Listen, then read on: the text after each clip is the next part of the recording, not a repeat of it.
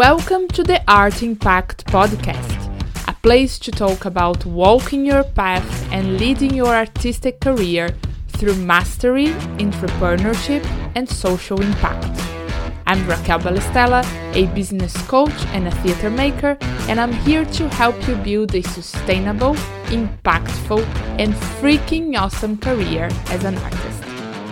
Following your creative call is one of the most exhilarating and deep down fulfilling journeys there is. And it's one where we feel the most vulnerable too. It can be everything but easy at times, but I know you wouldn't settle for anything less. This podcast is made by and for entrepreneurial artists who are finding new ways of creating more art and impact in the world. If learning how to lead your career as an entrepreneur while building a heart-to-heart community, having a pretty beautiful bank account and loads of fun along the way, it's your thing too, this podcast is for you. Let's dive in.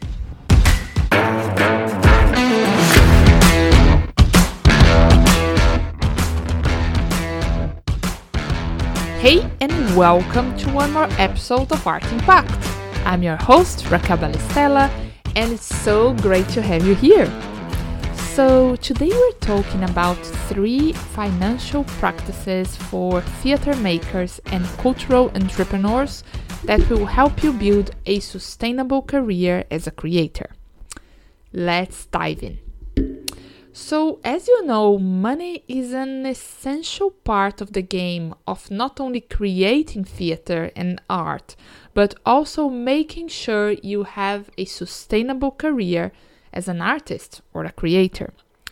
Finances might sound like a daunting subject, I know, but establishing clear financial practices in your career is not as scary as you may think. It all boils down to having a solid grasp on where your money is coming from and where it is going to, and then organizing yourself around it. Here are 3 practical tips for getting your finances in order so that you have financial security and financial freedom in your life as a creator.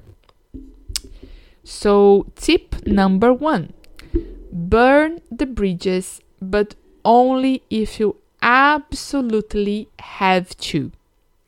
So, the story and the myth goes that being a full-time artist is a pretty difficult thing, and that you either burn the bridges with your past career and go full on it and do whatever you have to do to make it happen, or being a full-time artist and living in alignment with your heart, with your passion, it will just never happen.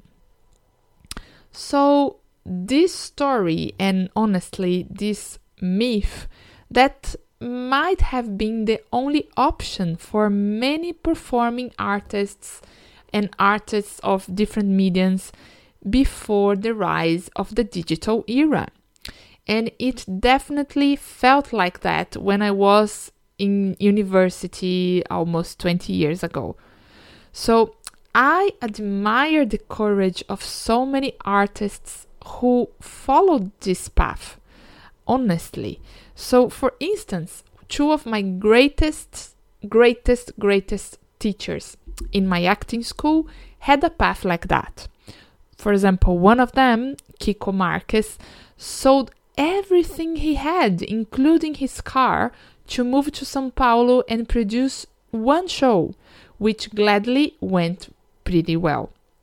So we were chatting one day, and I was telling him that I didn't consider myself a professional theater maker back then because I hadn't gained any money from any of my shows yet. He then paused me with his eyes wide open and told me this story of how he started his career. And then he said, Raquel, being a theater professional is not about money, it's about full dedication. And I was so struck by that. So, all that said, do burn the bridges if you absolutely need to, but know that this is a pretty risky path and that in many cases will give you one or a very limited amount of shots. So, for example, as it happened to a dear friend of mine a few years ago, who was making like a great progress in his career as a performer, but at the cost of his own financial security and well-being. At one time, he put all his attention and his focus on a big fundraising application, and that could support him and his work for years to come. And so he fully focused on that and invested many months of work, but without being paid, of course, because he was just filling the application, a very complicated one. And he even went in debt to do that. He was really hoping for this one result. And when the outcome of the application came out negative, well, you can very well imagine how he felt. So he then had a nervous breakdown and had at the time an alarming red bank account. And sadly, he just told me, well, I'm taking a time out of theater for now. Well, so tip number 2, ask yourself the important questions and have clear answers for them. Before you decide to become a self-employed artist or a creator, you will have to figure out if you can realistically afford to take the leap. Being a full-time creator is a difficult path, and it's only more difficult if you don't have the financial stability to create it. So, how can you be sure it's financially responsible to go for your dream of being a full-time artist? The easiest answer? You won't know until you try. So start producing your work right now while you still have another income stream. Here are some other questions to ask yourself while you build a path that will allow you to go all in. What are my own personal financial needs? And what are my theater or art business financial needs? So what are the financial needs, for example, if you want to build a theater company, what are for the space, for the shows, for the materials that you're going to use? And then another very interesting question, how many ways can I earn money for my art business? And also, in what ways can I barter or trade my artwork, my skills, my creative skills for other services like maybe photography, marketing? Is crowdfunding an option for bigger expenses? What financial system can I set up to organize and manage my business? And what grants or fellowships are a good fit for my work? What work have I made that has been successful?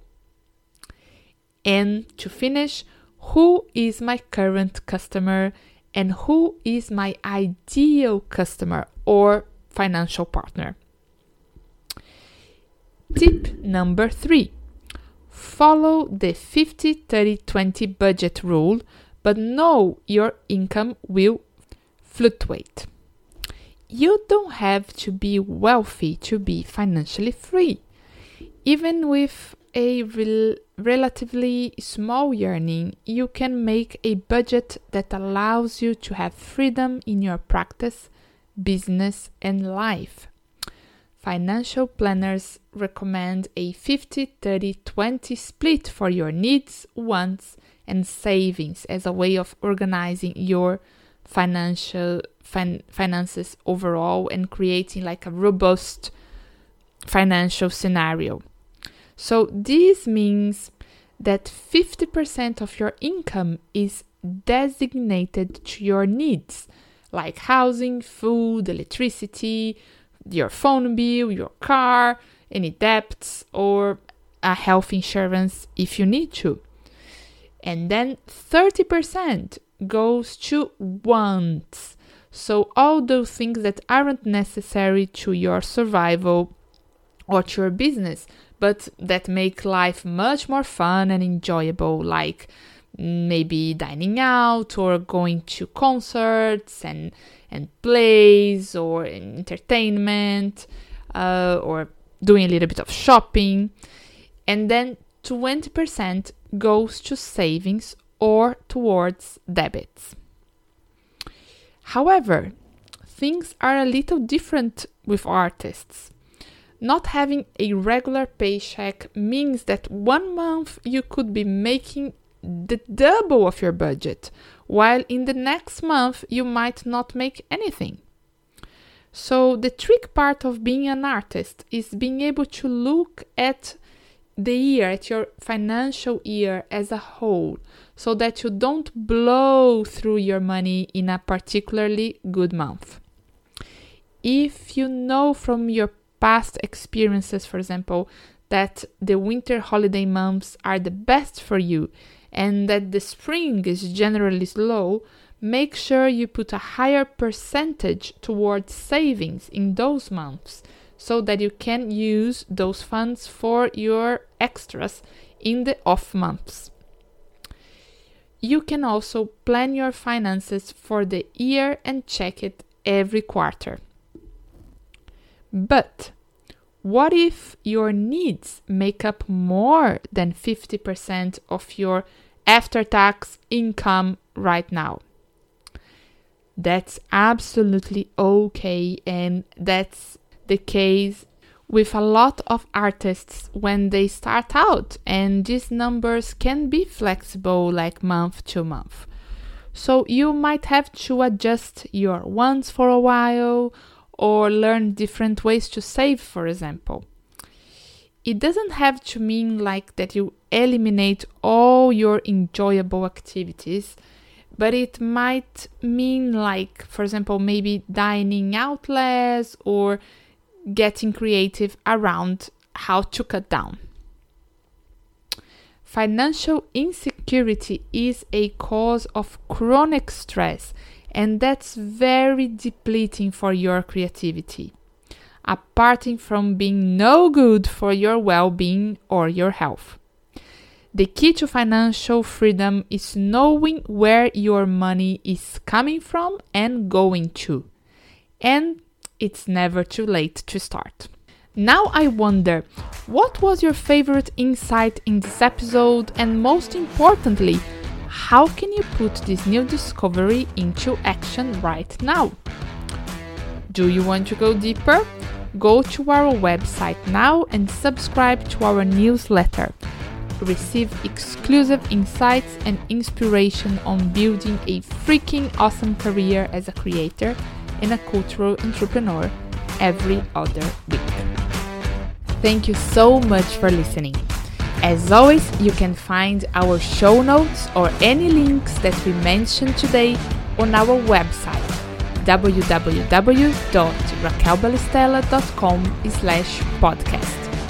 If you got some interesting insights or found more clarity and inspiration in this episode, could you please do me a quick favor and leave us a 5-star review? This podcast is still pretty new, and your review will help other artists just like you to find it and discover new ways of expanding their art and impact too. Thank you so much for following your creative path.